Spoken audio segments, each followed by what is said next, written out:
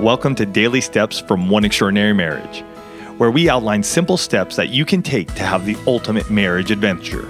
I'm Tony DeLorenzo, your co-host, along with my beautiful wife, Elisa. In today's show, we answer the question, how do you keep the intimacy lifestyle routine when you are outside of your home?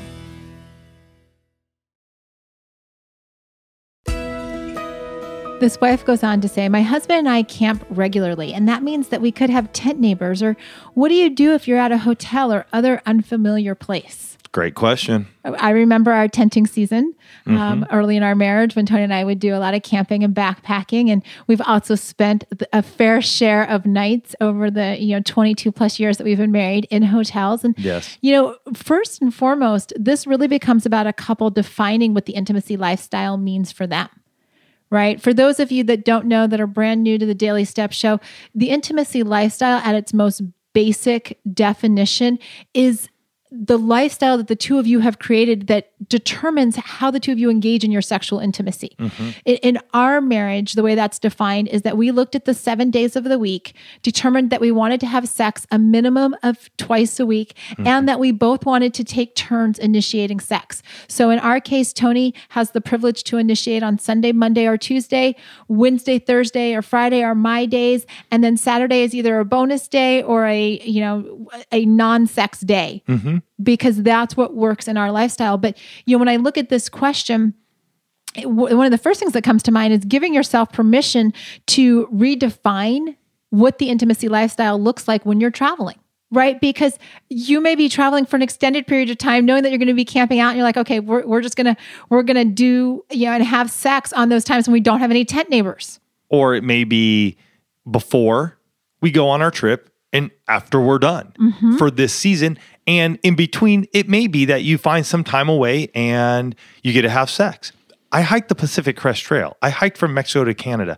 I hiked with couples. Believe me, they were having sex in their tent. And we were out there for 4.5 to 6 months. I was out there for 4.5 months. Some folks were out there for 6 months. But they made it happen. They found a way to get away from everybody and everything, which you can do. I mean, we have, for the hotel thing, that's just being willing to understand what you're doing in a hotel. Elisa and I have had sex in many hotels. We've been loud in hotels. And honestly, at the end of the day, I'm having fun. I paid for that room. And my folks that may be able to hear me, by all means, good on them. I really don't care. They're not going to know who I am. They probably will never even see me. And if they do, they probably will walk the other way because they're like, holy crap, man, those people were loud last night.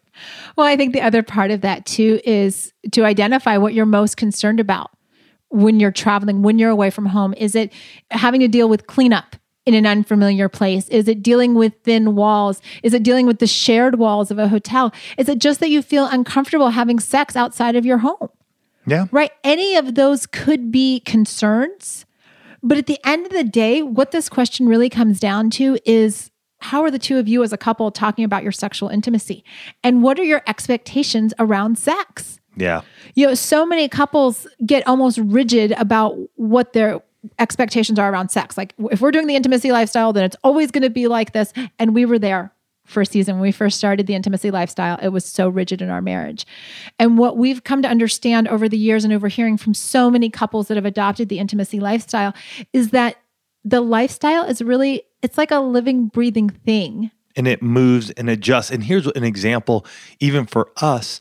If Elisa's about to start her period and she knows it's probably going to start on a Wednesday, which is her start day, and then we're going to go a week, say we had sex on Sunday because I initiated on that Sunday, we'll even have sex on Tuesday, knowing that she may, we may go 7 days, now a week before we have sex again. It's the same thing if you're going on a camping trip. You may double up and then go the trip without ever having sex, which is totally fine because that's what you guys have set up. And then you just get back into your routine. The key is that you have your foundation. And no matter, like Elisa said, it's a living, breathing, it's moving because we are, that it's going to flow and it's going to ebb and flow depending on where you're at and what you're doing. The key is you have the foundation. So when you are at home, you do know these are our days. This is when I'm initiating. Those are your days. Those are when you're initiating. And then when we're away, we set up those expectations so that there's a flow. Sexpectations, and yes, that is a phrase that we coined. It all has to do with the expectations around sex.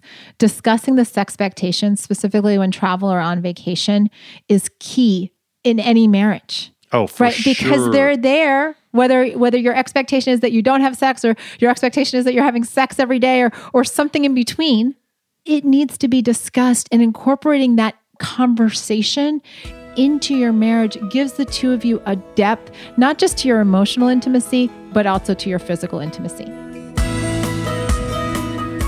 For more information about this topic, check out oneextraordinarymarriage.com/178.